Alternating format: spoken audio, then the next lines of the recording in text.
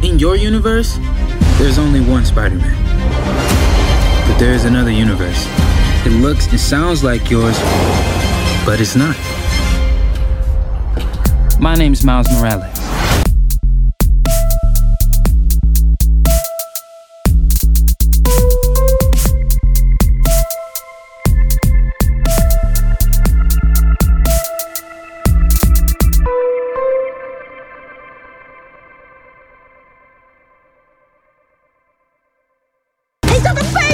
Hey. Hey. No, man. It's like, hey. Hey. No, more like, hey. No, so, hey. Hey. Hey. Hey. Hello Hey. there, and welcome to Midweek Matinee, the worst podcast that is great that you've probably never listened to. Hey. I am your host this week, Brett Beck, and alongside me is Mr. Chris Figs here. We don't have Blake this week because he is out with some family stuff. Wish him the best on all that. But we took this opportunity, me and Chris, to come together and talk about a movie that we know Blake would not really be interested in talking about. No offense to him. It's just we've kind of talked about this movie in other movies like that we've discussed and have been mentioning that we eventually wanted to get around to it, but we wanted to make sure that it was something that Blake was good with. So we took this opportunity to come in and talk about Spider-Man Into the Spider-Verse. Chris, how you doing? I'm doing pretty well. How are you doing, Brett? I've been off of work all week. That will continue. So I did one of those strategic vacations. Oh yeah. Where we got Christmas Day off and half of Christmas Eve off. Okay. So it's going to be like a 10-day vacation before I go back. It's going to be just absolutely great. I mean, that's awesome. That is exactly awesome. And there's no time. You know, it's funny. Whenever you came and like, hey, let's shift the thing over and let's kind of do a bonus buffer episode so that Blake can still come into the 12 Angry Men episode. Yes. And you had mentioned Spider-Verse, and I was already thinking of watching Spider-Verse at some point in time during this week because I've just been looking down at it and being like, I'm going to watch that whenever I have time to myself. Yeah. And I was like, okay, yeah, this week will be a good time for that because I'll be at home. So here we are. You've made the dream happen. No, absolutely. It's like I said to you privately. I didn't want to hear any of Blake's bullshit on this movie. So Blake can take offense to that if he wants, but it's like I said privately and then put out open in the air, Blake. Listen, Blake decided that he was going to say that I went on another vacation during your Funny People episode, even though I was the first one of us to watch Funny People. One of you just screwed me over that night, so we couldn't do it. Yeah.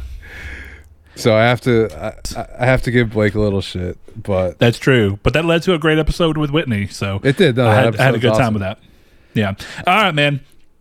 The upside of getting into this is that I know that even though I'm hosting, one of the things I like whenever it's more me and you is that you're good.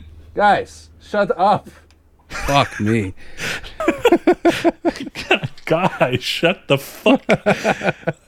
Anyway, one of the cool things about coming into this, even though I'm hosting, is that whenever me and you were doing an episode together, we'll find ourselves a little more getting to this thing of like we did with Into the End of the Tour, where it's about the movie, and there's plenty about this movie, but I think that this movie also has a lot of stuff about just things that it taps into. Yeah, just because I think that this movie does such a good job at building an emotional response with any viewer, and I think a lot of that comes to just general relatability to characters and situations at hand. And when you have so many Spider-Men involved, you have a lot of different ways to relate to a singular idea of a character, which is Spider-Man is an idea just as much as he's the individual person behind the mask. But so that's cool, and I like that we can talk about everything that this movie has while still bringing in kind of what it is about the movie that is so special, because I feel like every time I watch this movie, I'm pulled in and I can't break away from it. And scenes that don't seem like they're that complex have much more of a response from me internally than I would expect. I remember that was like a big thing about the first time I watched the movie, that I was surprised that something that they're doing, even if it's just simple, is just tapping into people. So that's going to be really fun to get into. Definitely. But the weird part of this movie is that it's probably got one of the biggest cast of any Spider-Man specific movie. And the only reason I say that is that the two Marvel Cinematic Universe movies of Spider-Man also try and pull a bunch of stuff in from the MCU at large. Sure. And that's not a problem so much as it's just that the movies that came before it normally had a smaller cast by base of just being specifically about Spider-Man. Yeah. And only having a single Spider-Man. I mean, arguably the two worst the two worst Spider-Man movies are the ones with big villain casts. The biggest cast? Yeah, with Spider-Man 3 and Amazing Spider-Man 2. Spider-Man 3 is making a comeback on Twitter, though, so I guess maybe it's still the worst of those three, but... Yeah, I actually would say that across the board, I think most people view Amazing Spider-Man 2 as like the bottom point of the series. Oh, I mean, Amazing Spider-Man 2, regardless of if it's Spider-Man or not, is just a bad movie. It really is. It's a bad movie with some interesting things. Right. Like, at a certain point, watching Spider-Man swing is cool. yeah. You know, so it's really hard to not have it's really hard to not have good scenes in a Spider-Man movie, because as long as you don't make Spider-Man look like an idiot when he's swinging, you know, kind of got it. Yeah, that's one thing that you bring up as we're kind of getting into the cast of this movie as a whole is that it's interesting that both of the Spider-Man movies that are viewed as kind of like the worst examples are the ones that went out of their way to get caught up in having too many villains at once. Whereas it's interesting to me that this movie has just as many, if not even actually, if you want to say more villains than the normal live action Spider-Man movie. But the way that it approaches them and introduces them, I think, is what's so different. I think the reason that both Spider-Man 3 and Amazing Spider-Man 2 have issues is because of the way they try to introduce their villains, where it's like everyone has to be set up and then they have to get their own individual payoff. Whereas I like that in this movie, you get individual bad guys, but you don't have to worry about all of them capitalizing, because there is still the one major bad guy and then the bad guy that's the crux of kind of the moral dilemma behind the movie, with Aaron being the Prowler. So right. Well, I think that works out pretty well. Definitely. The thing with this movie is Kingpin is the bad guy, whereas everyone else, even including Prowler, is just a henchman.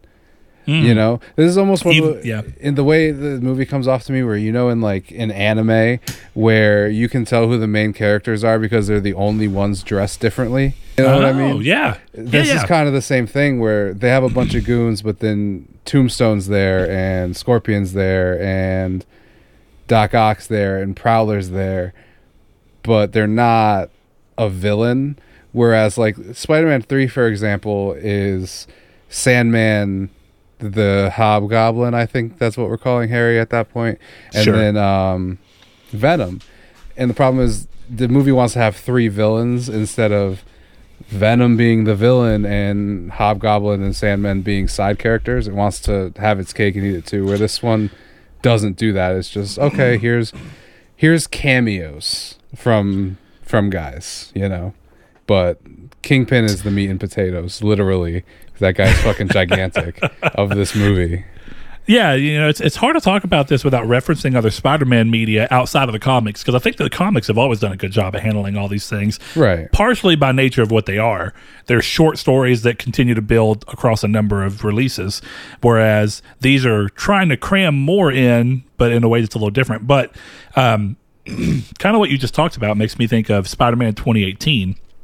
Which, while I do lament the way they chose to use the bad guys, the Sinister Six, in terms of boss fights, I wish that they would have all been given their own boss fights.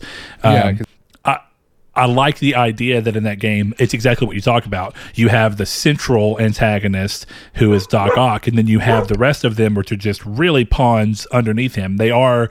They're more than just your typical street thug, but at the end of the day, their goal is not to be the primary villain. Their goal is to assist the primary villain. Right, exactly. And that's what's excellent about this. while we're kind of juxtaposing the fact that we have multiple villains set up in this, Sure. I think that the way that you kind of mirror that is that that's the same way that you justify being able to have so many Spider-Men in one movie, is that the Spider-Man for this movie in particular is ultimately Miles. That's who we're following. Right. And even though it's almost like the way the movie is set up is to actually kind of flip the idea on its head, because at the beginning of the movie, we're introduced to the Spider-Man, the one and only Spider-Man. And then quickly the movie's like, well, there can be more than one Spider-Man. And we go down this road. It starts off being that Miles is going through and he is assisting Peter B. Parker's Spider-Man. Yeah. And then all of the other Spider people that we're introduced to here, like Spider Gwen and Spider Pig and all the other ones, Noir Spider-Man. And then whenever you're doing that, they're all kind of assisting what seems to be the figurehead that is Peter B. Parker. But then as the movie kind of goes along, we actually see that shift to what you should be once we have that moment, that breakout moment that's so great in this movie. Then we have the movie become, this is Miles' Spider-Man story, and everyone else is assisting Miles. And I love that you actually get to see that progression and then that flip, so that it ends up mirroring at the end of the story the setup for the villains, because the villains are set up from the get-go. We have the big bad, who is Fisk, and then we have, like you said, his henchmen, his assistants. And then we end up where it doesn't make them less interesting of people, but it helps the story not be too convoluted and too saturated by trying to focus on giving too much information about too many people, so that you make all of them feel like equal villains, which is just always a bad idea. Yeah, and I think one of the things that this movie, Blake, this is for you, so you understand. This movie specifically benefits from animation, because in a live-action movie, I think you have to have a scene where you explain why someone looks like Frankenstein, right? Whereas in this movie, you can kind of go... You can look at Tombstone and be like, he could just be any henchman, and then someone calls his name and you go, oh, that's Tombstone. Okay, cool. So even if you don't know Spider-Man and his villains and who Tombstone is, that you don't need to know, Yeah, Whereas no, I think that's fair. If you do know, oh, that's Tombstone, that's Scorpion, Prowler, Doc Ock, all that stuff, then that helps. It's one of those, like, the joke they make in kids movies for the parents to laugh to, to me it feels like that, except for hardcore Spider-Man fans, where it's something that works regardless. Right, exactly. You don't need to be, because it's animated. Tombstone being gray and looking the way he does doesn't necessarily stand out, because Wilson Fisk is a refrigerator with a face in the middle.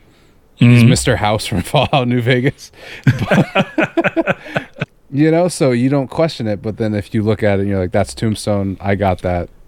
I think that's what I think is really cool about it, the animation. I think you're right, because you have and this is one of the things I really appreciate about this. There is this feeling, at least from filmmakers, I would actually love to see someone do it, but you do have that conundrum of how do you make it work in a way that doesn't disconnect the viewer, of making Green Goblin in this movie this gigantic big goblin. That's awesome, and it feels decidedly different than any other film version of Green Goblin that we've ever gotten, or Hobgoblin if you want to kind of loop them together. Yeah. But what ends up happening is that you see him, and like you said, there's no disconnect, because it's already a world full of odd proportioned people. You have Jefferson Davis, who is very big and towering, and then you have his mother, who's much smaller, and you get over these things because the world sets up that this is like the expectation. So when you see, like you say, Tombstone, or when you see Green Goblin, you're not weird. But the moment you try and go into a live action movie and be like, well, what if we made Green Goblin into a giant green goblin? People are going to be like, I don't know, that's going to feel weird. And I would love to see a world in which we get to see that happen and it doesn't disconnect you. But I think that because when we see live action, that we expect it to be some semblance of real, and what we perceive as real ends up making you want to go towards more of a humanoid look and more of a grounded reason as to why. Because it's like, well, how is he the Green Goblin? And even though The Amazing Spider-Man 2 did a pretty bad job of it, that's probably about the most that you could do, I feel like, reasonably in live action with a Green Goblin kind of person, is have it be that they do get physical deformities, but they still have to retain a mostly human look. Yeah. But then you have the Raimi version where he's just mentally he's affected, but physically he just gives off all of his Green Goblin traits by having a suit. Well, yeah, and I think the other thing with and it's a reality of movie making, which I think to Disney's benefit we may end up seeing less of, but doing Green Goblin this way would just be far too expensive for them to ever do it, which is another benefit of this, and it's just another reality of this movie being so good because it's not held to the same, I guess, standard might be the word I'm looking for there. Sure. Well, I think it also makes sense as to how you can have all these disparate animation styles come together in a single film and still work. Whereas I'd be really curious to see, and this would be something I would love to see someone attempt, though I feel like it's a little risky. If we are moving towards a future where the Marvel movies are going to introduce the idea of a multiverse, then how do you make the multiverses feel different? Do you just have it be everybody's pulling in and you just know who they are? Or do you do like this movie does where Noir Spider-Man's black and white even though he's in a world full of color, and Spider-Pig is clearly more round and oddly proportioned and has like heavier lines because that's what his universe or dimension rather looks like. And then you have Penny Parker, who looks like an anime character in a movie with no proportions that are similar, and yet your mind never stops to think that looks weird, right? But it gives every dimension a distinct feel that I'm not quite sure that you could get out of a live action. I'm not going to say it's impossible. I want to see how someone would approach that if they ever were going to. I genuinely don't think you could. And that's interesting. It'll kind of take us away from the movie a little bit so we can veer back. But this movie, watching it specifically, made me want a live action Spider-Verse so much less. Because it feels like we've already have the perfect rendition of it. Every time I watch this movie, you couldn't do it better than this. There's no way. If I'm being honest, this is going to sound crazy. I enjoy all the Spider-Man movie. I think they're all good. But the moment I saw this movie, I was ready for them to never make another live-action Spider-Man in my life. I'm glad that they're going to keep doing this and keep it separate, because I like the live-action Spider-Man movies. I like Tom Holland. I like Tobey Maguire. Andrew Garfield is an actor. But if you haven't yet, go check out our Amazing Spider-Man 1 episode. Yes. Yeah, I don't know. This just to me is just it's the best Spider-Man movie by a mile. And I'll give Blake his credit. He would say Spider-Man 2. I would disagree with him. Whatever. But this one is it's everything you want to see in a Spider-Man movie. And it's the things that they couldn't do in real life. They just couldn't do any of it. Yeah. Yeah, it cuts the limitation and lets you really dream and be like, what if you took a comic book and just set it in motion and put a camera on it? Yeah, and the thing is, and maybe this is more about the Disney way of making their movies, is their Spider-Verse is just going to be for the benefit of Tom Holland's character, which is fine, because this movie, in a lot of ways, all the Spider-Men are just there for Miles' character, right? I think I would say it's for Miles' world, but I mean, yeah, in the long run, it's Miles as a standalone and Miles' world, because the stakes, at least as we're led to believe here, that's not completely true. Because if they stay in that universe, all of those Spider people are also going to die. They're basically just going to cease to exist as their. What I mean is like. What I think realistically is going to happen if they do a live action Spider-Man movie is it's going to surround the fact that one of the other Spider-Men is going to take Tom Holland's place and be the one who goes to jail, and no, there's multiple Spider-Man and this is why I'm here. That's going to be the whole movie. Whereas in this one, Peter B. Parker is his teacher, Gwen is his love interest, Spider-Ham is comic relief, which I guess doesn't have anything to do with Miles' character. He's just there to be funny. And Noir, I would say the same thing. But like even Penny Parker, her utility is teaching Miles mechanics, right? Like, or at least being the mechanic guy. So they're there to cover Miles's lack of skills as a beginning Spider-Man, sure. Right? and then Peter B. Parker is the mentor character. So I just mean like they're all there as a function to help Miles. Well, I think a good way to kind of word this is that your point, I think, overall is that by the time that they try to introduce the idea of a Spider-Verse into the live action, it won't be an origin story mixed with it. So I think that this one helps that it's an origin story that you're not tired of seeing, but it also gets to be this. It makes sense for these people to come in and be there to assist in his lack of experience. Now, that doesn't mean that you can also look at this and say that the live action one won't pull all of these people in and do that. Where it's like, oh, they could all still be like, well, we've been doing it longer in our own respective worlds than you have, and we're here to try and help you with that. But I think the hit of it being an origin story about finding yourself and kind of, I think Spider-Man's always meant to be that coupling of like an origin story. I shouldn't say origin story, but a coupling of like a coming of age story mixed with becoming a superhero story. It's like, just as you're fumbling through trying to go into adulthood, you're fumbling with trying to go into being a superhero, which is just a metaphor for adulthood, because it's like you get more responsibility and you have to actually think about what's going on and how your actions are going to affect other people and yourself and your ability to move forward. And that's what these movies are always about. And I think that's realistically what all Spider-Man stories are about. That's why we tend to find that Peter becomes Spider-Man in his teen years. Mm-hmm. Even if you can continue on, it's just that's still what it's about. Is it's kind of like making your way through the world as you grow up. So it's naturally different, and I'm glad that this movie gave us that with Miles when they could have skipped over it. But I think, despite the fact that so many people are tired of origin stories, it felt necessary for this character. I think that everyone was just tired of seeing Peter Parker's origin stories, right? Well, and I think that's why even this movie, like, flash, as it does the comic book introductions, it just flashes through all that. It's like I did this, that thing, and then this thing. Yeah, I really love original Peter Parker's his one of that. That one killed me. I also love that they had it to where it was Mary Jane who was hanging upside down from the fire escape. Yes, that was good. Which also led me to believe, because that's clearly not what happened, and we saw that, but then when they introduced Peter B. Parker, we see the kiss scene from the first Spider-Man movie, but from the actual perspective.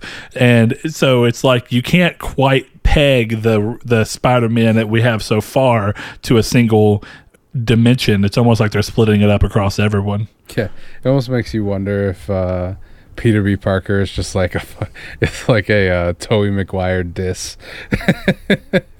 Like, this is your Peter Parker. This is what we allowed to happen to you.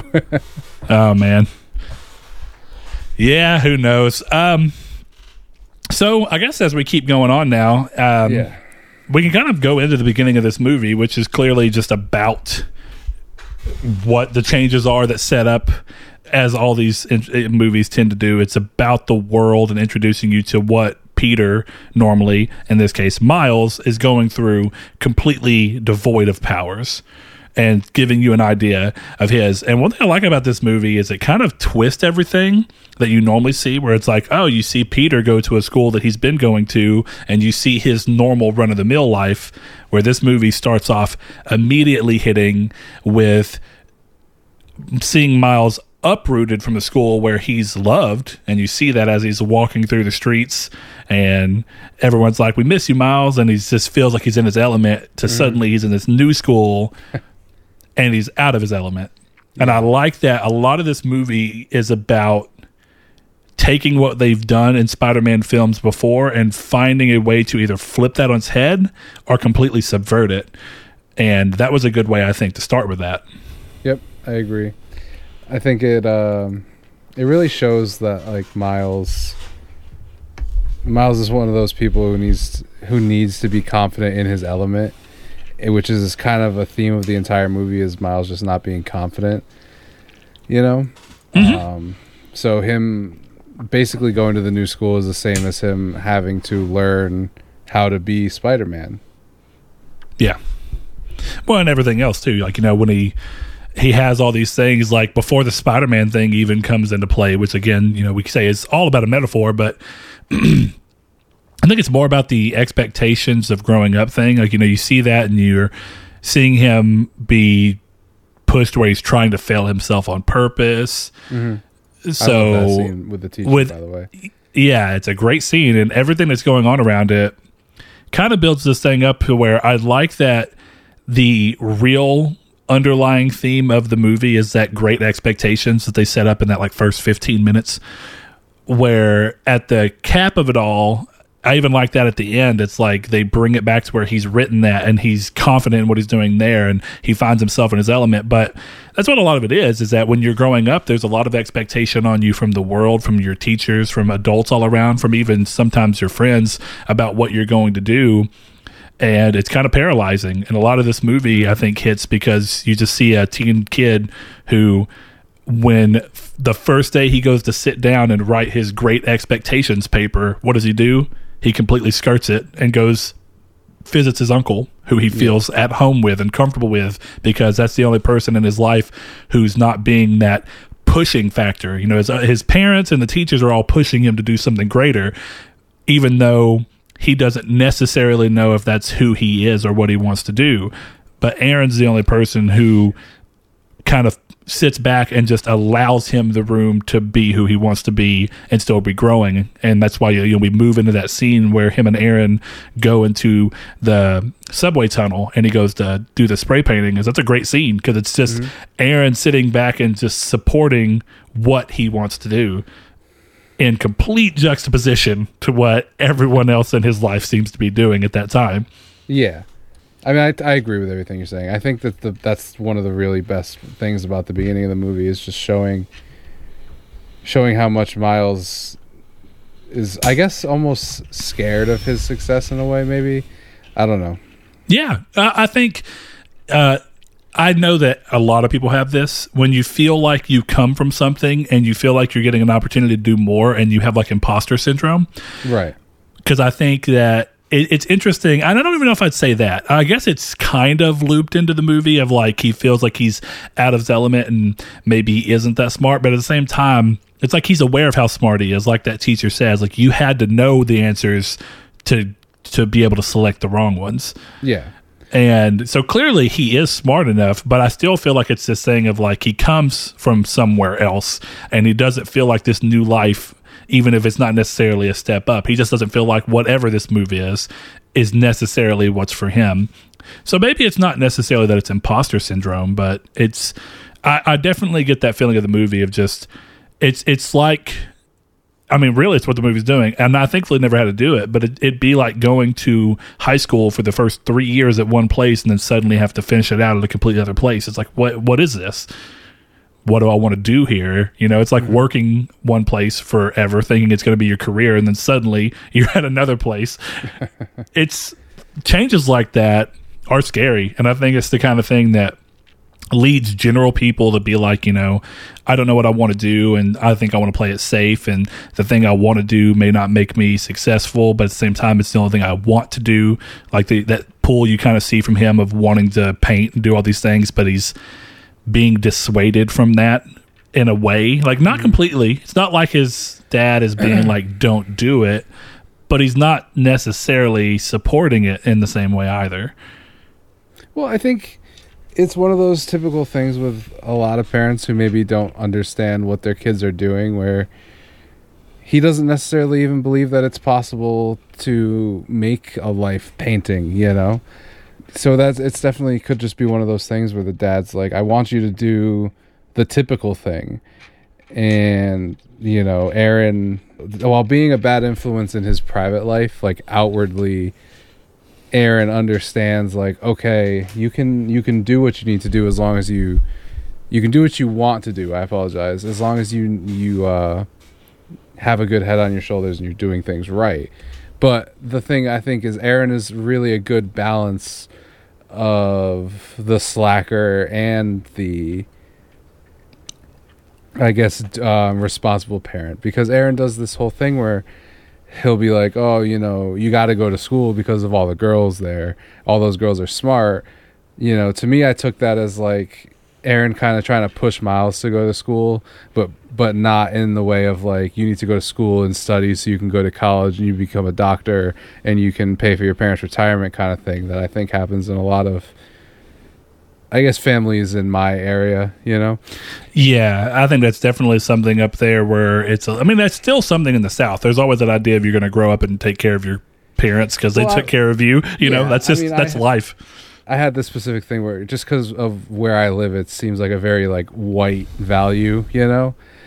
And not in a disparaging way. That just like, that's where I'm from, is a lot of white families. And that always seemed to be like, with girls I dated or with friends I've had, it's like, you gotta be successful to handle your parents. Whereas in my family, where I'm Hispanic, it's a lot more Hispanic and Portuguese. My mom would be very upset if I didn't say that.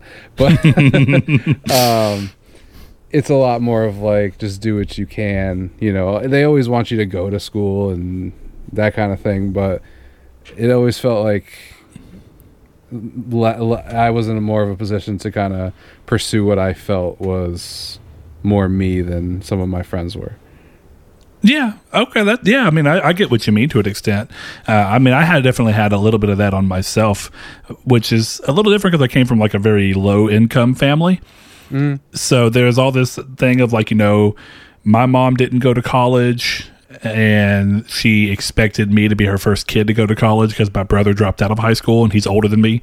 So I had a lot of pressure on me to be like, you've got to be the first one to go and make something of yourself. And I found myself a lot like Miles in that sense of being like, you know, what I want to make of myself may not line up with what you want me to make of, like, you know, may not line up with what you want to do. Like maybe what I want to do doesn't involve college at all. Mm-hmm. And I tried going to college for like a very little bit at a community college here and quit after like a single semester. And the only class I took, I did 2 semesters. I took one class. One semester I did web design and recording studio, and the next one I did American history, and then took another year of recording class. And I just knew, but there's that idea of where like a lot of where I think I connect with Miles in this film is that feeling of like, it's more of like I won't say laid back, but it's like you want to be creative and you want to be a creator, and all these other things kind of just pull you from that. And this movie does go towards showing that you can bring those two things together to a degree. And I think that is definitely true. Yeah. But it does seem like it's always a zero-sum game to like parents and kids of like, we are parents, we're adults, and we have a better idea from just general living experience of what you've got to do to be successful. And a lot of the times they just want you to be successful because they want you to be happy, and they think that their version of what they think will make you happy has to match yours. Like you don't know what will make you happy just yet, and that's not entirely false. You know, I don't think anybody knows exactly what's going to make them happy at 16, 17, however old Miles is in this movie. But it just, regardless, that's part of the pull on this. It's funny though that you're talking about Aaron, and I think you're right to an extent. Like, he's finding ways to try and give Miles secondary motivation to go and do stuff. But at the same time, it just seems like some things that like I know a lot of people do where they don't have kids themselves or whatever, and they just have this opportunity to be like, I shouldn't even say opportunity. It's a lot easier to be the laid back and cool kid, like a cool, uncle, family member, whatever you are, if you're not the actual parent, because you're not constantly there and you only see them in small windows. So it's easier to be supportive and whatnot because you kind of know that you don't have to be disciplined. You don't have to do the same thing because you already know they're getting it from somewhere else typically. And it's just different. So I like that this movie kind of I don't know if it's necessarily that Aaron was trying to do that or if Aaron was just being normal Aaron in the sense of like, you know, you can do great things and do all this stuff and also be a cool kid. And, you know, he's like poking fun at Miles. Like, I knew we aren't related. No nephew of mine's going to go out there not having any game. Yeah. Right. I don't know. And not as someone who isn't a parent yet, I would imagine that, especially with being an uncle and not having kids of your own, it's a lot of like, not that you don't want to see the kid do well, but you're also not nearly as concerned about his future as the parent is, you know? You're just concerned in a different way, probably. You know, you can be supportive. It's just that you know that you don't, at the end of the day, it's not necessarily the same connection typically in most family situations. Yeah, I mean, it's one of those things where like my brother, if my brother ever asked me to watch his kids as the uncle, it's going to be one of those things where like, yeah, we'll go see a movie, whereas I'm not going to be sitting there like, hey, you need to do your homework or you have to go to bed, unless I'm obviously, you know what I'm trying to say though, right? Like, yeah, you're not you get to be the breath of fun, right? And I get different. to be the guy who they come over and I've got all the video games and their parents don't let them play video games, so they get to play Grand Theft Auto 17 on my Xbox 8, you know, that kind of thing. Yeah, right. So I like how in this situation you're going to have like kids in like 2070. I was going to say, how old do I expect to be when my brother has kids in the next couple of years? You know.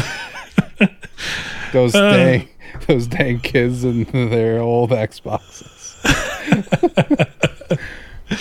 But yeah, no, you're right. I think it's that situation where typically if you're in that like role of being like the uncle or the kind of extra person that you typically get to go see as a family member, they're normally aware of what's going on in your life anyway. So I think that in this case, it's like Aaron knows that his parents are writing him about this school, definitely his dad, because he knows how his dad is. So he's taking that opportunity to be like the countermeasure to what's going on because, like I say, he doesn't have to. He knows that the other stuff's happening, so he already knows he's getting pushed, and he's like, well, I can just be a little small dose of the antidote for a little bit, but still try and get him to where he needs to be. And that moves the story forward in a pretty interesting way because... I just wanted to ask one question while we were still kind of on the topic of it. Do you think that Jefferson knew that Aaron was Prowler? Honestly, I don't know. I get the feeling not. And this is not really a disconnect of the movie, but the fact that the movie kind of doesn't allude to the fact that Jefferson is mindful of the fact that Miles is the Spider-Man he's talking to at the end. I feel like there's so much about Miles that we're introduced to as a character that this father should know, to where the moment he sees that spider suit and everything else, it's kind of like what we talked about in our Miles Morales episode for the PS5 game. But you have this thing where it's like, I feel like you would know. I feel like you should just know. Like you know your kid's an artist and you know that he likes to do this thing, and suddenly you're seeing this Spider-Man. And there's a lot of signs too, like, you know, whenever he comes in through the window after witnessing Spider-Man getting hit and being unsure of what's going on, and then he immediately asks his dad, hey, you know, do you really hate Spider-Man? Yeah. And then moments later seeing on TV Spider-Man's dead. Don't you think something would be up? You'd be like, man. Well, that's one of the things where, again, not necessarily a big issue with this movie, but I wish they expanded more into why Jefferson and Aaron had drifted apart, because I think that's the thing that Spider-Man Miles Morales does really well, is it explains that to you, so you get more of this sense of why they're so separated, where in this game, or I'm sorry, in this movie, you don't really get a sense of like why Jefferson is mad at Aaron or why he doesn't want him around as much. Yeah, I think you still get this general idea of like one person's wanting it to be like, you know, honest hard work and values, and that their values didn't quite line up. I mean, it also feels a little different because it doesn't feel like, in comparison, while we just happen to be talking about those two, if you, the listener, have played the Miles Morales game, it doesn't feel like in this situation Aaron is completely out of Miles' life like it was there, to where it was much more severe. This just seems more like it's a thing of like, hey, we've drifted apart in the fact that like we used to be very close as brothers and now we see each other, but you know, what we had is gone. Like, you know, now he's just the part of the family that we see occasionally. Right. But you're right, the movie, despite having a fairly long 2-hour runtime, you know, I mean, all things considered, at some point you have to decide what's most important. And while it would have been nice to see, I guess at the point of everything that's going on in this movie, I don't really know that it was pivotal to the story that they needed to tell. So no, it wasn't, it would have been great extra building. And I think that that's one of the great things about moving. And this is a great time to throw this out. I think every time I watch this movie, I want a game that looks just like this. Oh my God, yes. So badly, because I just think that it gives you a lot of different style and personality to go with, but then you can do these same things and tell great stories. And what makes games so great is that you can have a main story, and then you can have this off as just completely different side content that you can experience if you want to dig deeper. For sure. And I don't necessarily disagree with you. I just think the movie could have solved this issue if, when Jefferson finds Aaron after he gets shot, he had just gone, I knew this would happen. You know? Like a small line to give you the idea that he, even if it's vague on whether he knew that Aaron was the Prowler, if nothing else, it's like, oh, I knew that Aaron was doing some unsavory things. It at least gives you a sense of like, this is why they grew apart, you know? Because without it, it just seems like they're cold to each other. For honestly, it almost seems like Aaron's a little bit cooler than Jefferson, and Jefferson doesn't like it in a lot of ways, you know? Just the way the movie portrays the two of them.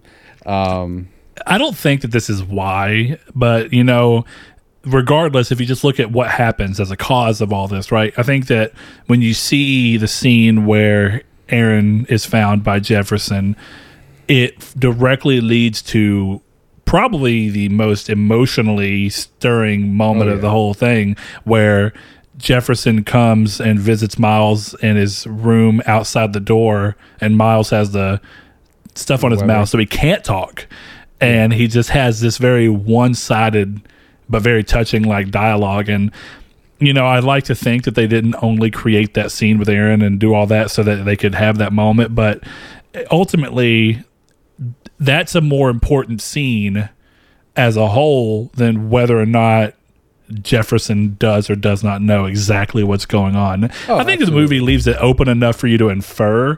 But yeah, I mean, I still think, to your point, a single line would have been like something, even if it was just to imply that regardless of what Jefferson knew of exact nature, he had this thing of like, you know, we grew, again, the implication of I grew apart from you because I knew this day would come and it would hurt that much worse if we were close. Yeah. But, you know, that's also one of those weird things of where humans will justify something like that, and then you follow it up with, oh, it actually hurts worse now because we never had a chance to get as close as we were again before you passed. So you can never have everything in a single situation. No, but it's just my one gripe with that part. I will say with that scene we were talking about is it's an excellent scene. I think the thing that occurred to me this time was this is like my 6th, 7th time watching this movie. So nobody thinks about Genki in this movie.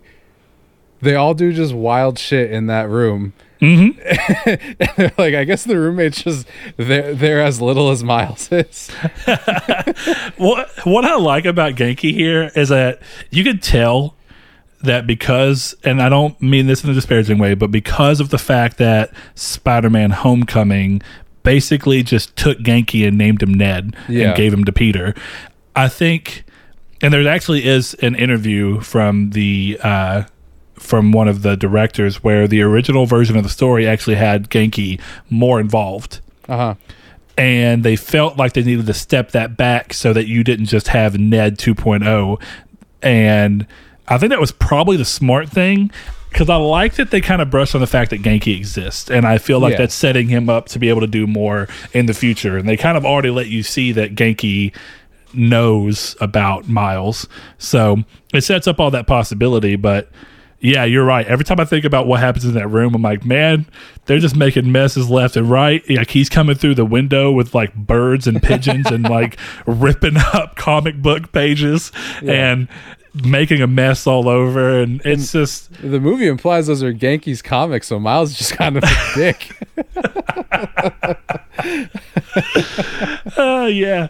Also, just while we're on the thing of like weird things that didn't quite add up, even though they're just clearly for comedic effect. Whenever they're introducing Peter B. Parker, and he mentions that he made some rough money decisions. He goes, "Do not invest in a Spidey themed restaurant." How would that even work? Because wouldn't that immediately tell somebody that you're Peter Parker? Right. Well, that's the thing with Spider-Man is you almost wonder, like, can Spider-Man just create LLCs as Spider-Man? I hope so. Like Spider-Man gets given his own separate social security number and everything needed. You have to imagine that if Peter B. Parker has been Spider-Man for 22 years, like they just give him what he needs.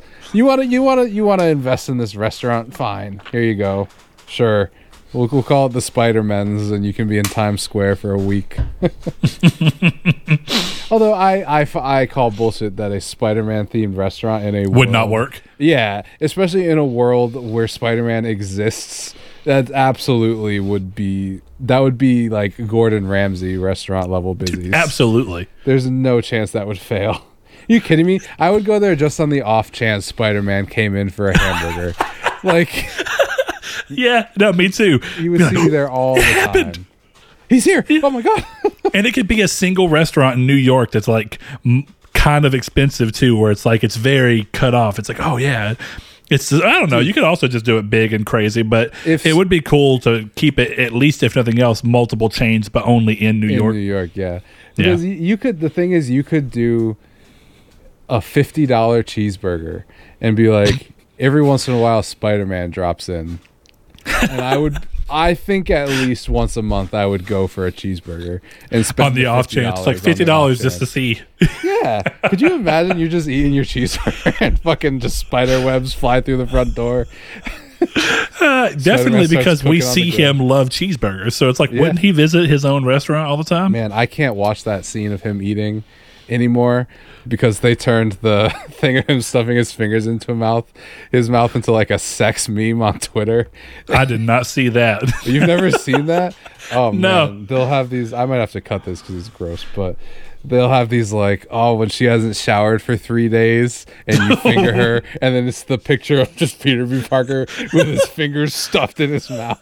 Oh boy, it ruined that scene for me. That's rough. It's funny, when I was watching it this time, because this is also like my 6th or 7th watch. Yeah. I was watching it and I was like, it's very ballsy of them to even animate that, because it's so easy to mess that up to where it doesn't look right. No, yeah, exactly. But it looks perfect. So a couple things that we haven't gotten there yet, but as we get into the Super Collider, because that's that's where everything starts to happen. I noticed this about like a time or two ago that I was watching it.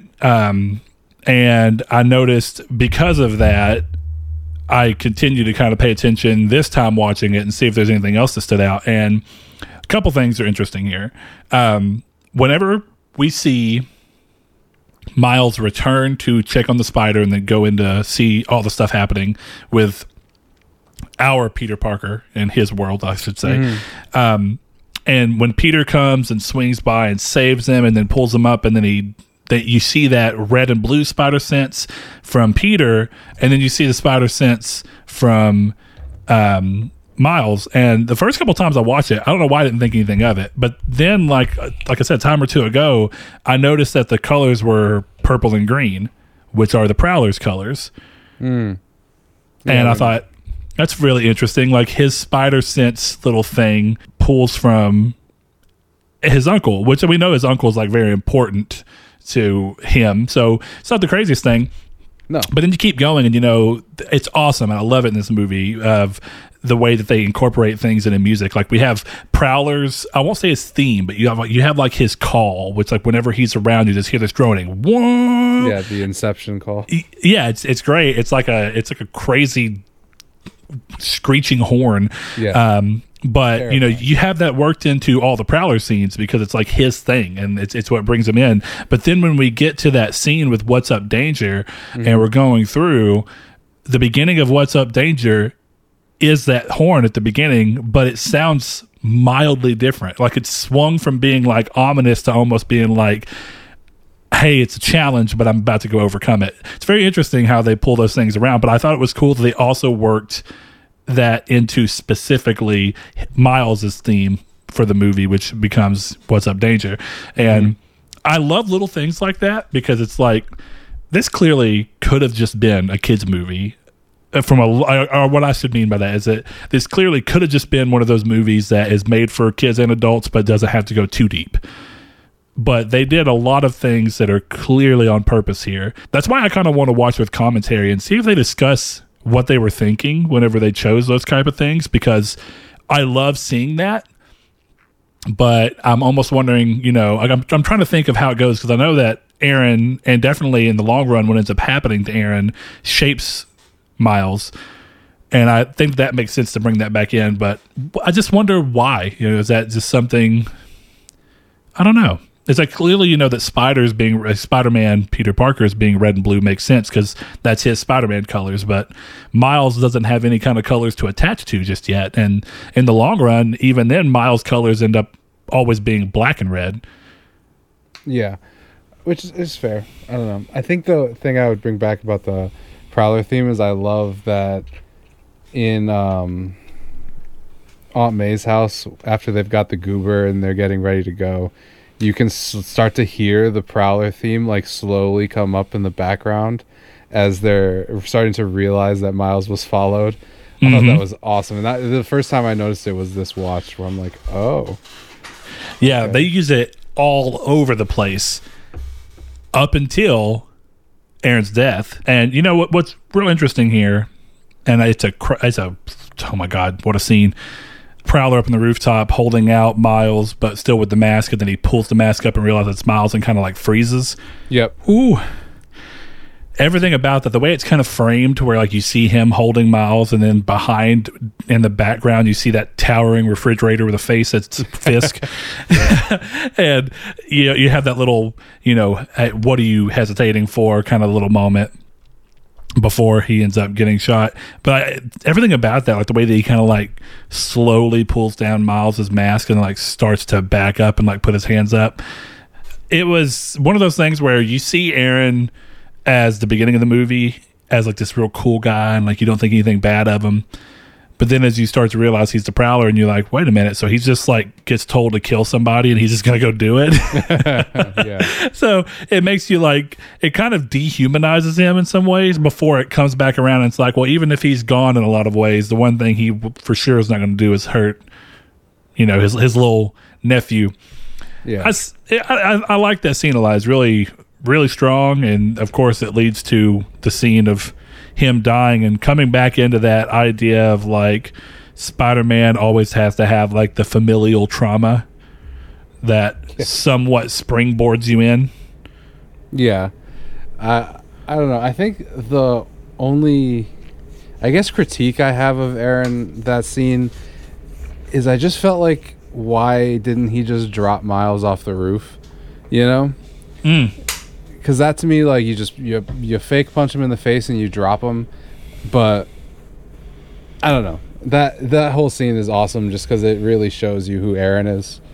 And that's what I mean. Like, even if it's not logical, the thing that's weird about that is like when you're watching it, you can be logical because you're like, well, like this is crazy and it sets up some good stuff. But if I were in his shoes, this is what I would have done. But at the moment where you're actually faced with finding out the person that you were about to kill and were basically harming is your nephew that you love and who looks up to you, that's a big difference. You know what I mean? No, definitely. I mean, I'm not saying like it was just one of those things. I'm watching it and like we said multiple times, this is multiple watches in where I'm like, he should have just dropped him, but you're right, is nobody's going to react logically to that situation, well, because you're in shock, right? Like you have that moment, and I get it. I mean, regardless of, I don't think you have to actually dig in to be like, what was he thinking, just backing up, setting him down and going. But at the same time, I mean, I don't know, you assume that he knew how risky of a move he was doing, but maybe he wasn't even thinking about that because he was so caught up in what was going on. No, absolutely. But I like Aaron as like, I guess technically it's what he was. He always is in the story. He's kind of like Miles. He's Miles' foil. Yes. So he pulls different things out of Miles than the rest of the cast tends to. And I think that what I mentioned earlier, there's always that familial loss that has to happen. And it's always, in these Spider-Man stories, it always happens realistically after the spider bite. So it's like you already start getting your powers, but you're not very familiar with them yet, and then that happens. And this is what all of those end up being in the long run. So it works because I think it leads you to having Miles have his what's up danger moment, because he had the Aaron loss and his father's talk like back to back, and it just gave him that confidence that you talked about that he's lacking when he's out of his element. And suddenly he has that, and it's like, even with the loss and even with everything else going on, he has that moment where he comes back and is like, this is me. I got to do this. I got to do this my way. Got to come back and just really push. I like that. I thought that was a cool way to kind of switch up, but also still stay true to what you expect from a Spider-Man story. Right. Absolutely. They really do they really do well to hit the same beats that you need for a Spider-Man story without making it feel generic. It's not, he didn't let Uncle Aaron get killed by a grocery store robber, which I appreciate. I like that they're giving you the tropes but doing them their own way. Well, and I think it's also like circular, right? I think it makes more sense that it solidifies Fisk as even more of the bad guy, which we saw him literally punch down on Peter Parker and break his back and kill him. He was already weakened, but still. You see all that go down, and then you also see him end up shooting Aaron at that moment of hesitation. So I think it does a lot to solidify him as the bad guy, but I also think it makes it more of a circular thing of like, the big bad guy is the one responsible for this push forward. So then the end of the movie comes a little bit better full circle, which partially because of what this movie is aiming for, whereas like the first Sam Raimi Spider-Man and really even Amazing Spider-Man that kind of brushes up across that same idea of like going for vengeance, it feels disconnected in a sense to the rest of the story, other than setting it up for the fact of vengeance should not be the fuel for Spider-Man. But this movie just completely skirts around that, because it's not like a feeling of vengeance, but it's more of a feeling of justice. Yeah, it's like, definitely. Fisk is going to get what he has coming to him, but not necessarily in the like, I'm going to track you down and kill you kind of vibe that the other two movies have going. Not torturing people like Andrew Garfield's Peter Parker is in Amazing Spider-Man 1, Yeah, sure. While we're talking about things that this movie kind of does, I think, a little differently, and at least I appreciate the way that it chooses to handle it, is specifically how it handles the awkwardness of like being a teen going through the initial changes of becoming Spider-Man, but also becoming an adult, like we talked about earlier. But the way that this movie actually approaches that from like a visual and audio standpoint altogether, and I guess a presentation standpoint, there's one scene that I just love where he's talking and you hear like his inner voice being loud, and he's like, why am I talking? Like, why is my inner voice so loud? And then he's walking through and has the scene with Gwen, and then when he's leaving, he's having like that very teenage moment of like trying to self-assure himself, even though he knows everyone saw it. He's like, no one knows, we're good. And then he keeps walking, and so it's like, everyone knows. And he's just walking through the hallway, and you have all of these random words being kind of slapped up. I feel like it really touches on the chaos of what being a teenager's like in a way that the other two movies, in an effort to stay more realistic, didn't really tap into. Definitely. I like I like when he's talking to Gwen, he's like, it's just puberty. And she's like, I don't think you know what puberty is. Speaking of that, one of my favorite parts of this whole movie, as dumb as it is whenever he's putting his pants on the morning after the spider bite, and Genki's sitting there, and he goes to pull him up. He's like, wait a minute. He's like, weird. My pants shrunk. And then he goes down and goes, I think I hit puberty. And you just see Genki having that like kind of like, okay. Yeah, that whole puberty scene is honestly one of the funnier scenes in the movie. It feels like, and this is something I feel like all the rest of them were missing, not saying that they had to have them, but it feels like those high school comedy movies that like you always end up watching as a kid, and you're like, yeah, that's what it's like to be a teenager. That's how I feel.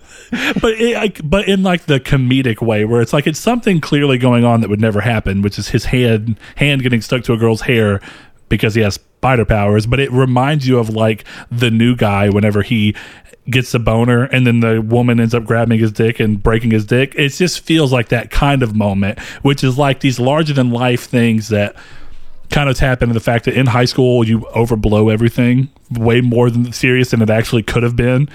It's like the ultimate pushing of that. So I like that this movie kind of had that weird like, oh, we're going to be a quick teen comedy. Right. Like you're watching not another teen movie for a second.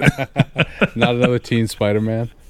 That'd actually be a pretty good parody. I would watch that if Into the Spider-Verse 2 was just a like an American Pie remake. Oh man, At Spider-Man camp. oh, I stuck a good web Lord. shooter.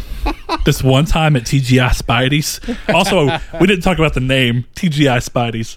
Yeah, it's good. Like I said, it wouldn't have failed. Wouldn't have failed. There's no way.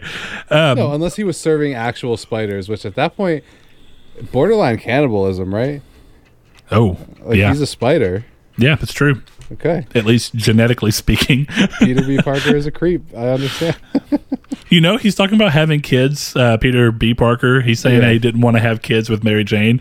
Every time I watch this movie, I'm like, but what? Like, because he's genetically different, what does his kid come out with the powers? Does his kid even come out a human? Like, is he only human because he was already in a human shell, or does his kid come out part spider? I think his kid comes out part Spider-Man. I'm curious.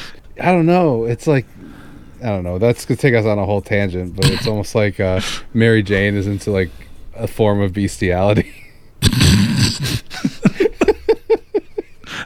I mean, I guess she's not into it because I don't know. She's having sex with a spider. Yeah. It's like Ratatouille, but for spiders. Oh my God. There's a spider pulling his hair. Could you imagine? Like the spider was just, his brain was an actual spider just controlling his body. That is a movie I would watch. It's like Penny Parker, except Peter Parker's body is the robot. It's not even a robot. Like, do you see the spider climb into his ear? Oh. I've got Ugh. spider powers. I am hungry for flies. Where are the flies? That is terrible. Good Lord. So can we talk about how dope the other Spider-Man are and how Spider-Man Noir is the best Spider-Man in the movie? Oh, bold words, but I'm not going to say you're wrong because I absolutely love that they got Nicolas Cage to voice him. It's perfect. It's an inspired casting choice. And every line that comes out of Spider-Noir's mouth is gold. Oh, it's incredible. Just absolutely gold. I like when he's beating up people and he's using the old-timey language. I can't think of exactly what the quote is, but he punches someone and he's like, the beach and the barrels, kids. It's like, Jesus Christ. The line that everyone talks about, sometimes I light matches and let them burn down to the fingers just to feel something. But then I love that in that example, the mask goes out and he just goes, "Aw." Oh, shit. Yeah. Oh man, even the little, like, when they're going through and they're like, when they introduce them and he's like, "Hey fellas," and then you have Miles being like, "Is he in black and white?" And then he hits him with the or Peter B. Parker's like, "Where's that wind coming from? We're in a basement." Yeah, they have a lot. Wherever I go, the wind follows, and the wind smells like rain. I like that they have like almost fourth wall breaking comments in the movie, like those. And then when Spider-Ham leaves, he's like, "And that's all, folks." And then you just hear Peter be like, "Can he legally say that?" I love that line. Oh man, every bit of the they all end up acting as every bit of what you'd need, because I mean, like, even Spider-Ham has his moments to where he gets to be like very genuine and sincere about what's going on, and so does Spider-Noir. So it's like, it's great as all their dumb one-liners are. I mean, even the thing of like Spider-Man Noir looking at the Rubik's Cube and being like, "This is purple," and he says, Spider-Ham's like, "No," and he's like, "Blue?" "No," because everything he sees is just black and white. But as much as those dumb little gags are, I like that every character gets to have that. And I also like that it's right before the scene we talked about with Jefferson, where it's like we end up having this heart-to-heart with pretty much every mainline cast character that's still around with Miles in his room. And then you cap it all off with the person he probably needed to hear it from the most, being his dad. That was just great, because I do think it helps to feel like, of course, they're more experienced, and the entire movie would have ended whenever Prowler broke into Aunt May's if it would have just been essentially Miles at Aunt May's for however reason they wrote up that he found it. Yeah. So they're there because they're just kind of like the experienced muscle. But I'm glad that outside of that, they get to be more than just fun. Like, because it's great that they're fun, and it adds a charm to this movie that I think the other ones are sorely missing. I think in watching this one, it reminds you that Spider-Man in the right context can be very serious and also very funny in a way that feels right. But the movies themselves, I think, have a hard time being that funny, because definitely the pre-Marvel Cinematic Universe ones, I like it in a sense, but they take themselves very seriously. They do, yeah.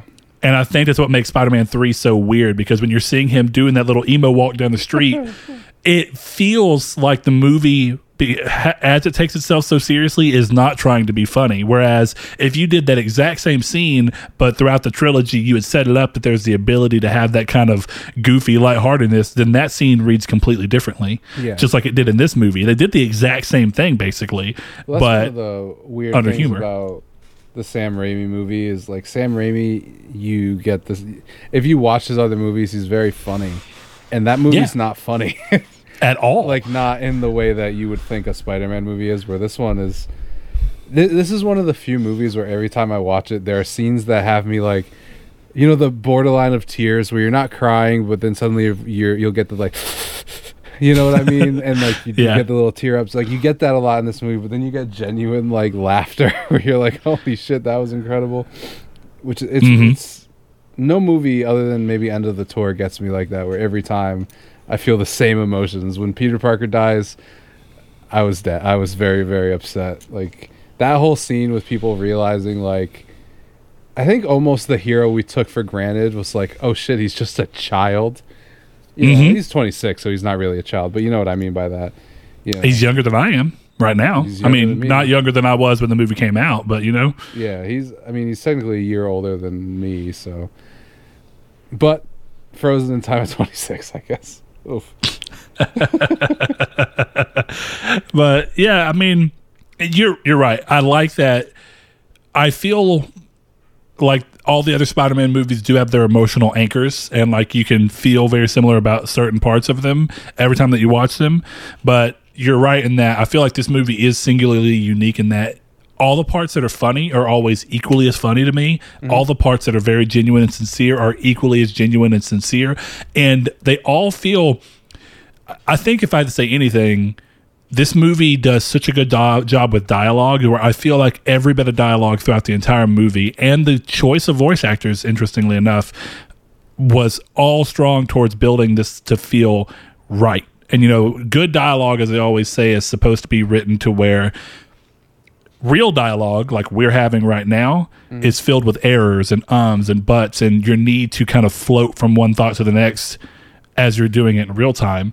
But what's great about dialogue that's written, when it's done really well, it feels like it's natural conversation moving through, even though it would never be that concise or tight.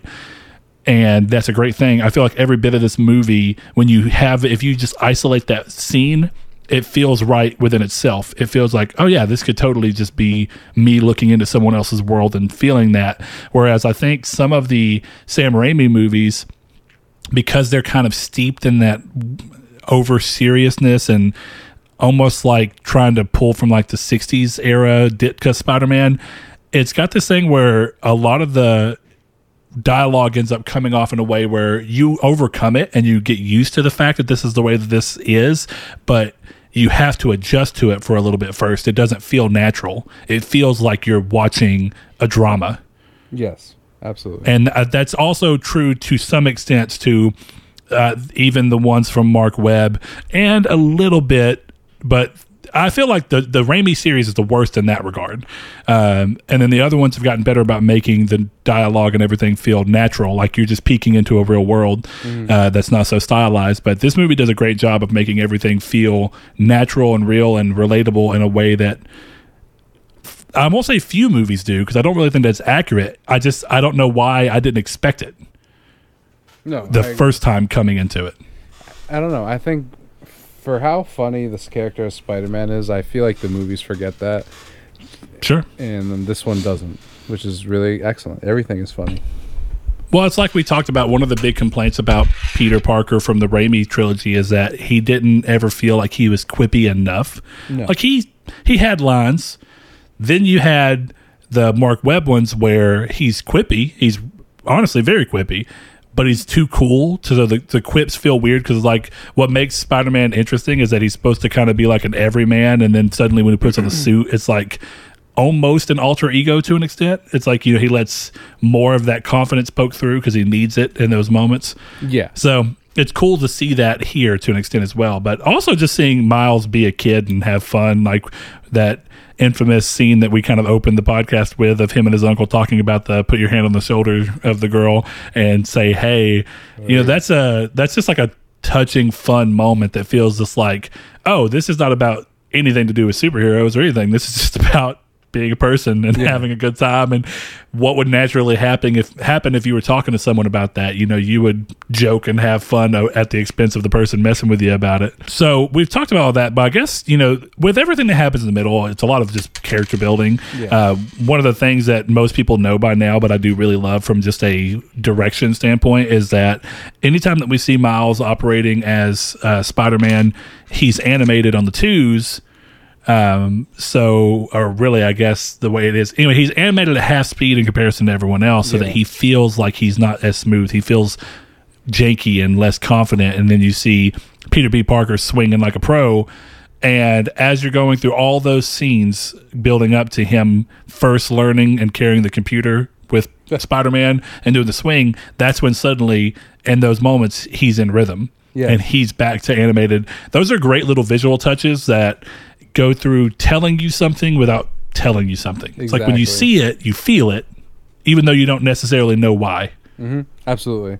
No, I'm glad we moved on to that scene, because it has one of, I think, the better lines of just incidental dialogue in the movie. I guess that's the right way to say it. They're trying to escape, and Miles has the computer and the monitor, and Peter just runs up and he goes, "Good news, don't need the monitor," throws it away.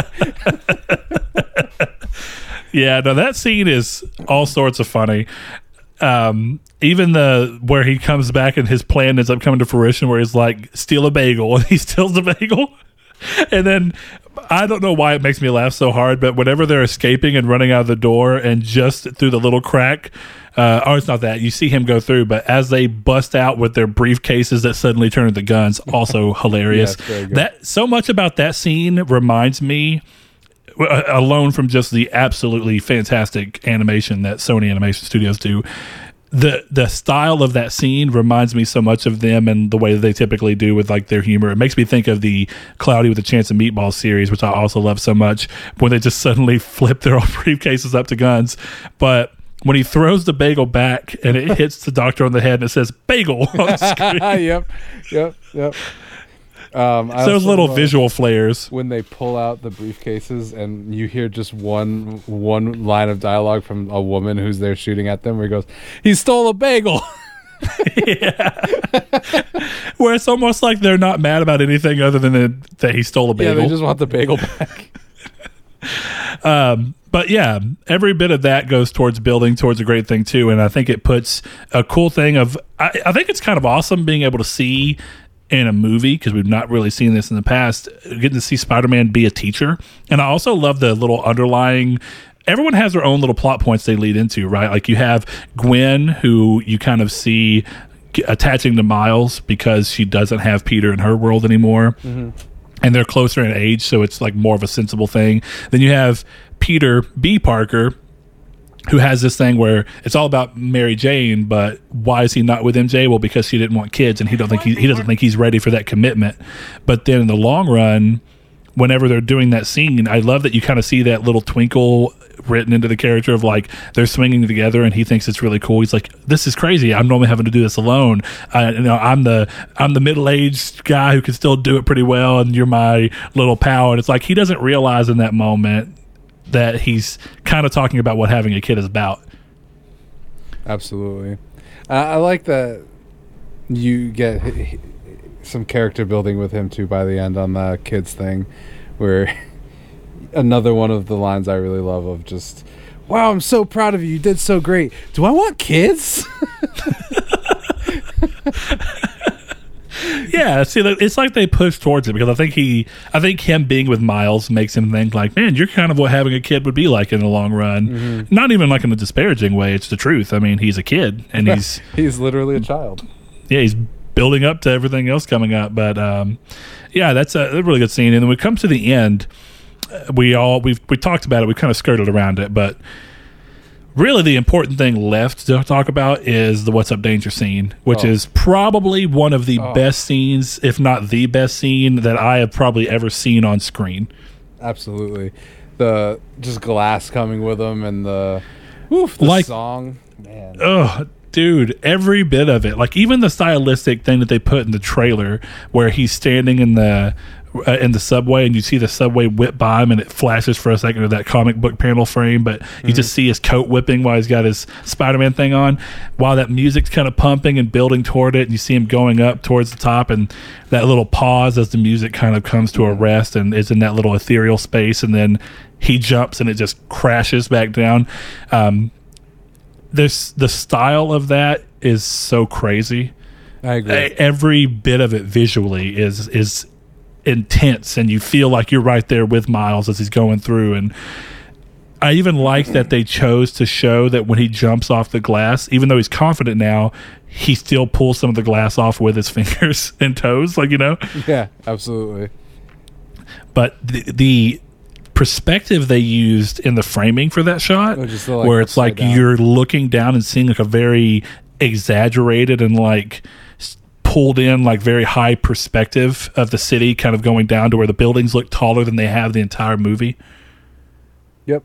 It really gives you a sense of scale on what Miles is doing, you know? Yeah, and I've always kind of viewed that as it's not even that the buildings are necessarily that tall so much as they represent what Miles is about to overcome. Mm-hmm. Absolutely. It's like he's looking down into the abyss where you don't even really see the roads. It's like the buildings just kind of go into a point and then that's the end. It's like, it's just, this is it. And then even that frame of kind of seeing him, which they use on all the promotional art, like fall into the city, but he's just not. I mean, it's just a great scene and all across the board. And like I said, coming together when hitting with that theme that kind of builds up on everything lyrically, and then even bringing in sounds like the horn from his uncle. It's just fantastic. Yeah. It's almost hard to talk about that scene because I feel like it's an experience. It's something that you mainly feel. You don't need to be able to word it. You just need to watch it and feel it. Absolutely. There's no way to really define it because if you just say what it is, it doesn't sound as impactful, but like just watching it is so good. Like, because if we wanted to sit here and describe the whole scene, is Miles pulls his mask on and jumps off a building and then swings over to help his friends. But if you watch it, it's very much like a transition from Miles to Spider-Man, you know? Yeah, sure. And it's much later in this movie. You know, like every Spider-Man movie has or at least every Spider-Man origin story has the now I'm Spider-Man moment. Yeah. And his comes very late in the movie. And I like that because I think it builds and earns that in a very different way than the rest of them do. Yeah. And back on our Amazing Spider-Man episode, I said I did like the way that they chose to do that I become Spider-Man moment. But this one's leaps and bounds even better than that one. Oh, for sure. Well, and I think the thing with this is nobody's trying to push him to be Spider-Man either. You know, they all want him to be who he is, but nobody's trying to force him. And I think that's a thing with the rest of the movies is because there's no other Spider-Man to do what needs to be done. The movies have to force Peter Parker to become Spider-Man a lot. Well, there's an external pressure. Yeah, exactly. It's like the Lizard is going to kill everyone if you don't get good at this, or Doc Ock, or whoever, Green Goblin. Whereas in this one, it's like, nah, man, we'll take care of it. And one of us is, I mean, unless you want to save one of our lives, but that's the outstanding pressure. There's no like, the world is going to die if you don't become Spider-Man. Figure it out. And that's what I like. Mm-hmm. Everyone else in this movie is like, if we have to sacrifice because you're not ready, that's fine. We'd rather protect you because we got this, you know? And I think that's why they can let it up until the last 20 minutes.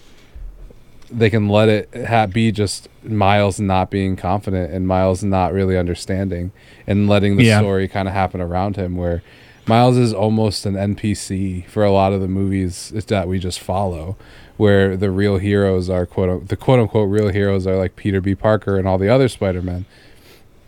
And then towards the end, you finally get him breaking out and like, now I have to take over, but I'm more discernibly ready than most of the other Spider-Men are.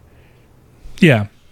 I mean, I think that was a good build towards, too, like you said, when you don't have that bigger external pressure. I mean, it's still the pressure of knowing that someone's going to stay behind and end up dying as a result. So it's not like there's no stakes, like you mentioned.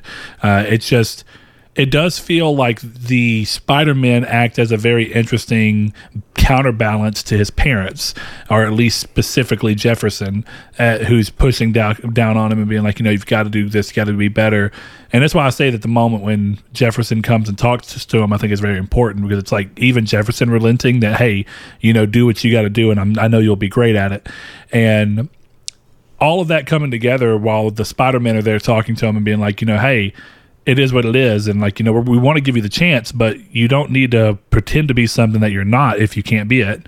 It's very different, and it sets the movie up in a way that does allow, I think, that scene to be stronger, because like you said, it's him overcoming himself at that point. It's not him having he is rising to meet the challenge, but the challenge is more in his mind than it is, like you said, that the whole city and thousands upon thousands of lives could be down if he doesn't suddenly break through. So it feels more personal, like it's more of an impersonal scale.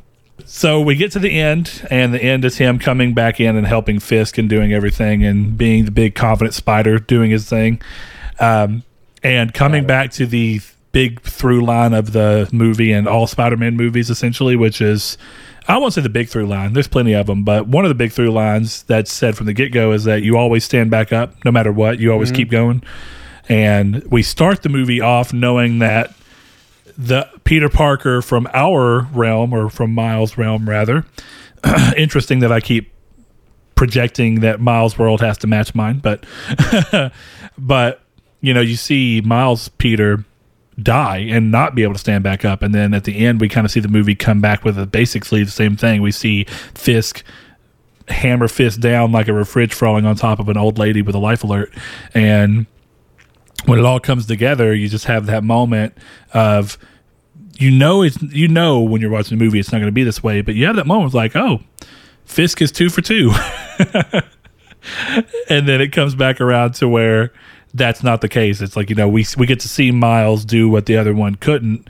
Not necessarily that's a big thing, but he gets to stand back up and kind of see this thing through to the end and be what he needed to be, and that's awesome. It's a really strong, great ending to this movie, and it ends up. Oh, you know what I didn't talk about? Just before I get too far away from it, I meant to, but the Becoming Spider-Man scene.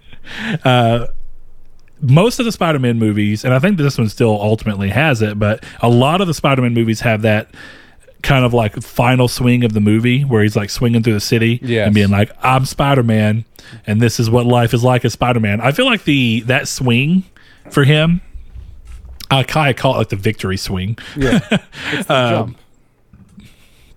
But I think that scene for him kind of came before everything, before the ending. We talk about the movie mirroring a lot of stuff. I also thought it was really cool that one of the ways that he came back to everything is whenever he's doing the thing with Peter Parker, whenever he's knocked out and he's being dragged by the train, you see the movie come back to basically that same scene, that same framing, and you see him confidently swinging between these vehicles and popping over and doing everything he couldn't the first time. And I love the kind of juxtaposition of that, like coming back around and being like, oh, I'm gonna show you it all again, but now with the confidence and without the baggage. And the baggage in a lot of ways, I guess, was technically Peter B. Parker knocked out in the beginning. He was the metaphorical baggage that represented what Miles was going through. Right. So I did remember what I had to talk about before we ended off, if you want to go there. Please. So watching this again made me wonder, what do you expect for a sequel? Because I know they're doing another one, and I'm watching this movie, I'm like, oh yeah, they really do tie this up in a bow to the point where I'm wondering how they can bring back other Spider-Men, or why they would. You know, I guess we do get that ending cutscene of Oscar Isaac's Spider-Man 2099, you know, having, I guess, a way for him to travel through dimensions. Is that Oscar Isaac voicing him? That's what the Amazon says on the side. Wow. So, which is cool. Yeah. I'm a big Oscar Isaac guy. I didn't know that, but that's cool. Yeah. I've wondered that too, because like you said, I was always worried early on, like when the movie first came out and I saw it in theaters and I absolutely loved it. I had that feeling of like, I know that I love this, but I'm really worried this movie may not perform and may not get a sequel.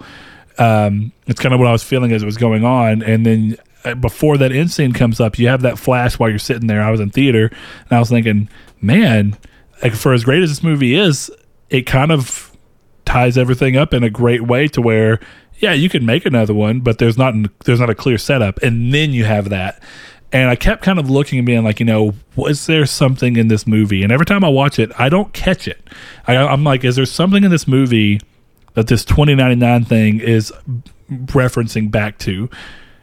I'm not sure. Like, I'm real curious to see, do they move on and make another one in this style, but it's no longer about Miles? Now we get to see the 2099 story. I would be blown away if it wasn't about Miles, because I feel like the whole point is building him up. So if we open up Into the Spider-Verse 2 and it's not him, I think that would be a very big mistake.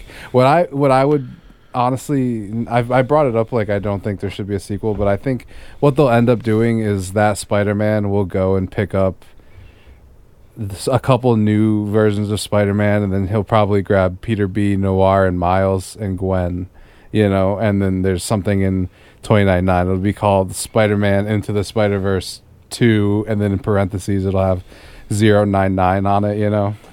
Mm-hmm. See, I wonder that. It's like, now that you've set this up and you want this to be a separate thing, you don't want to immediately go back to Peter as being your main person. That makes sense. So it does make sense to pull in Miles, and of course he was received very well, though sadly, even if this movie did well, it's always bummed me out that this movie sold like not even remotely close to either of the two Marvel Spider-Man movies. Yeah. It's like this movie still did like 500 million, which is really good. But, you know, when you talk about a movie being, it may have done that well. I don't actually remember. I know that it's underperformed other Spider-Man by far. I think it overperformed to expectation, which is a good thing. That's why we're getting a sequel. But, you know, when you see Far From Home getting like 1.2 billion, it's hard to be like, well, why didn't this movie get the respect and viewership that it deserved? But I think that going towards Miguel, isn't that Spider-Man 2099's identity? Miguel O'Hara, something like that? Yeah, he's a former cop. I know that much. Was he a cop in that? Not in this, but I think in 2099. Oh, I'm saying like in the original 2099. I thought he was like a geneticist or something. I thought wasn't he supposed to be? Maybe he was. I could be wrong. I could have sworn he was a cop, but I don't know a crazy amount about 2099. Yeah, 2099 I don't know a lot about either. Actually, most of what I know about 2099, the little bit that I do, came from playing the Beanox Spider-Man game, the Shattered Dimensions. Yes. Which was a surprisingly good game. But yeah, I think going towards Miguel, I'm pretty sure is the guy's name. But going towards Spider-Man 2099, you could pull him in and be that. And you can still do this through Miles' perspective, but I have the feeling that he's going to pull them, like you said, to 2099, and that it won't necessarily be that they're limited to modern New York. Because one of the things that we talked about too, and it's less important in movies, but if you can, it's always great to be able to move. And that's why we saw Spider-Man Far From Home take Spider-Man out of New York and go somewhere else. And if this game can move from current day New York that we've seen and kind of experienced and move us to a 2099, what is it, Nueva York, isn't that what they call it? Yeah, exactly. And that, so yeah, if you can pull us to that, then you still keep us in New York, so it feels on brand for Spider-Man, but we get to see it in a whole new light, and that would be cool. But I don't know. I mean, it's really hard. One of the things that I think Sony Animation Studios in general have had they've done well, but like, Cloudy with a Chance of Meatballs 1 also wraps up into such a fine knot that I would have never anticipated a sequel, nor was there even a teaser for one. And then suddenly they made a sequel, and it's not quite as good as the first, but it's really good, and I loved it. But it's kind of that thing of where it's almost like you just got to be like, well, we're just going to continue telling stories in this world, even if they're not necessarily tied to this one. The one thing I'm curious about how they move forward with is if bringing them forward and running the machine again was going to destroy the world and cause a black hole inside of New York and basically just mess up all the dimensions, how do you do it again? Right. Exactly. It has to be 2099 and his tech have come and gotten them all, right? Exactly. That's what I mean. Like, I don't know otherwise how you move back. Well, I think moving everyone into 2099 where the tech exists to do this more stably makes a lot more sense, at least within the realm of what the movie's set up already. Definitely. But even then, they also have that stinger at the end of Gwen talking to Miles through the universe, which, if you take that as something that actually happened, would imply that they can now travel universes because of their exposure. So maybe that's all it is. Maybe, and it's just that you can't stay too long in an opposing universe or dimension, whatever you want to call it. Yeah, that could work. I always thought that Gwen thing was also weird. And I've also wondered, like, is it just that now that they've connected, they have the ability to kind of use their spider senses to communicate across interdimensional things? Yeah, you'd have to think it's something along those lines. Then again, you know what's weird about that is that, like, even though you can do that, everyone's timeline is so weird. So it's like, a lot of the times I think when people think about multiverses, a lot of people tend to automatically assume that it's going to be like basically the same time, but people don't really think about it that years would be counting differently because, I guess it's that this movie introduces it as though there's a future, like a more distant future, a not so distant future with like Gwen, where she's like, it pushed me back a week. It knocked me in the back last week, literally. And then Peter B. Parker clearly being much older. It's kind of this setup where it's like things happen in different order, but is one really in the future, or are these actually parallel timelines?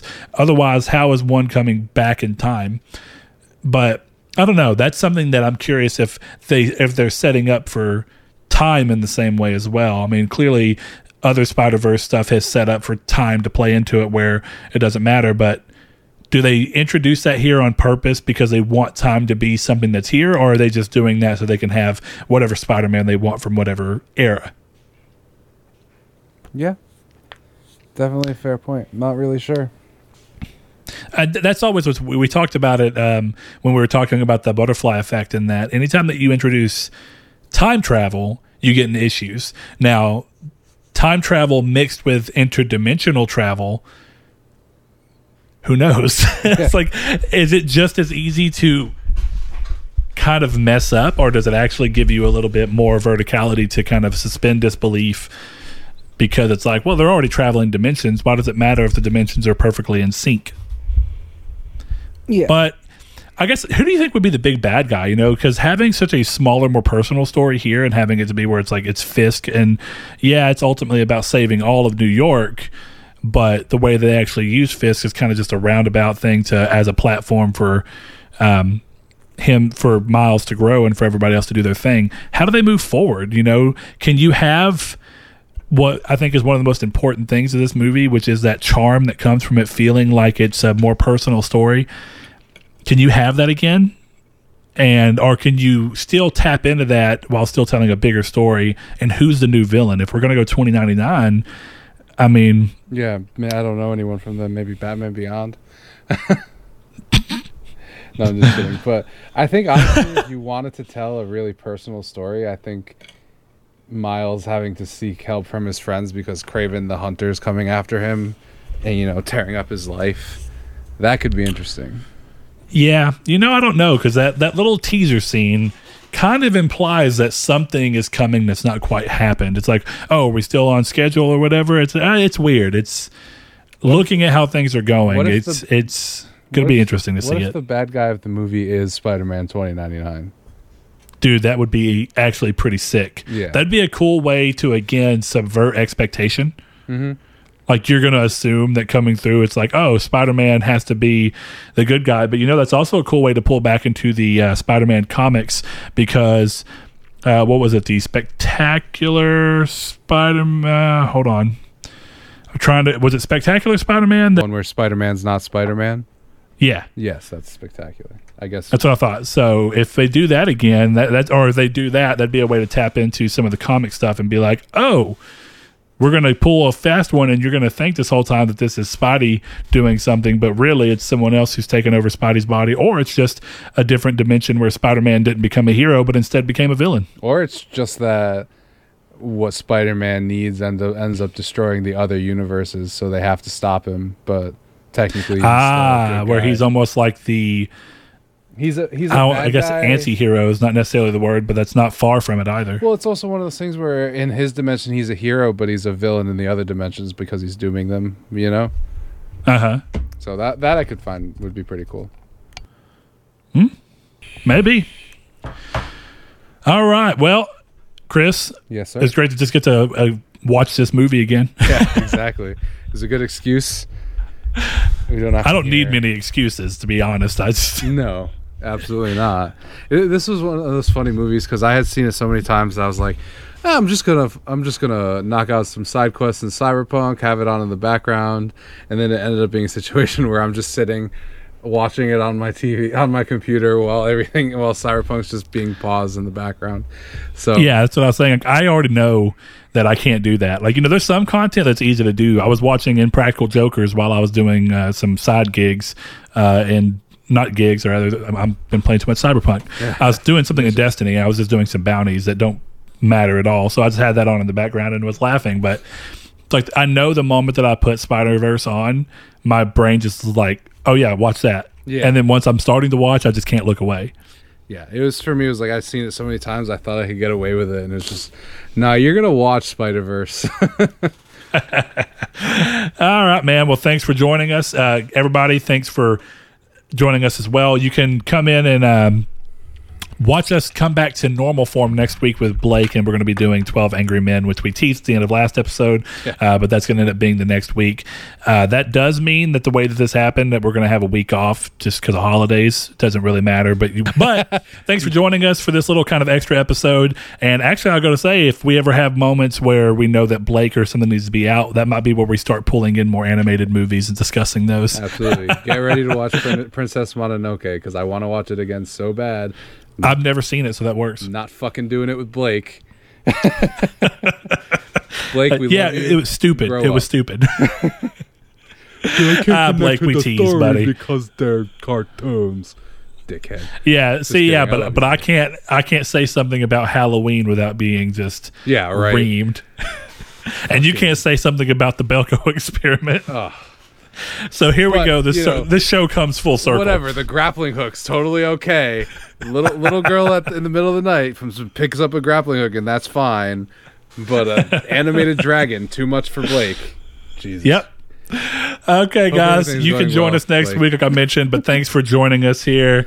As always, you can go and find us on social media. You can find us on the Midweek Matinee one on Twitter at matinee_midweek. You can find us on Facebook and Instagram at Midweek Matinee. You can find Chris Figgs here on Twitter at FIGZ21K, where he will sometimes share some stuff we're doing either with this show or with our gaming podcast that he joins me on. Triangle Squared presents a spoiler cast or whatever. Spoiler chats. There we go. I should know my own show's name.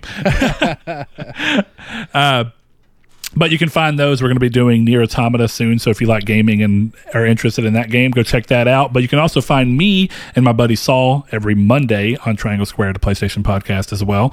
And from there, I think we just need to round off the show by thanking our supporters for this show and for all of the things we do over here at Nartech, which is using Patreon. We have a number of great patrons, and we love you guys all so much. So if you want to support the show with more than just your time, head over to patreon.com/Nartech and consider giving as little as $1 per month. Helps us a lot, helps keep up the show without, that way we don't have to pay out of pocket for hosting fees on all this stuff. And if we need microphones or anything, we can get those things, thankfully. So head over there, and we also give shout outs to every single one of our patrons right now because we can afford to do it. If we ever get lucky enough to have hundreds and hundreds of people, we may have to rethink that category. But for now, we want to end the show by thanking our patrons. And Chris, you're going to give me a second because I didn't pull it up. Every time with this guy. Hey, I did it right last time. Fair, but it's been so long.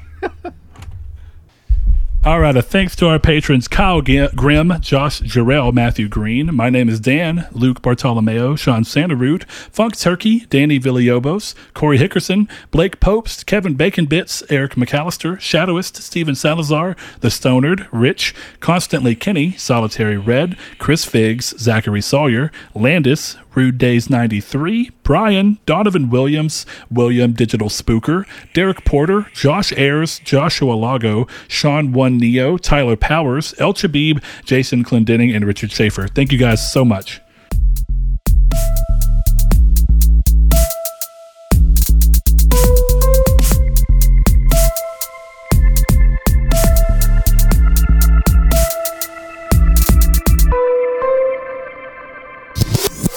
Hello, Looker, and congratulations. You have discovered the secret message. Midweek Matinee is produced and edited by Christopher Figueroa. Music is by Joshua Lago. Thank you for your support and for enjoying all these movies with us. And lastly, please send your iTunes reviews to Old Pink, care of the Funny Farm.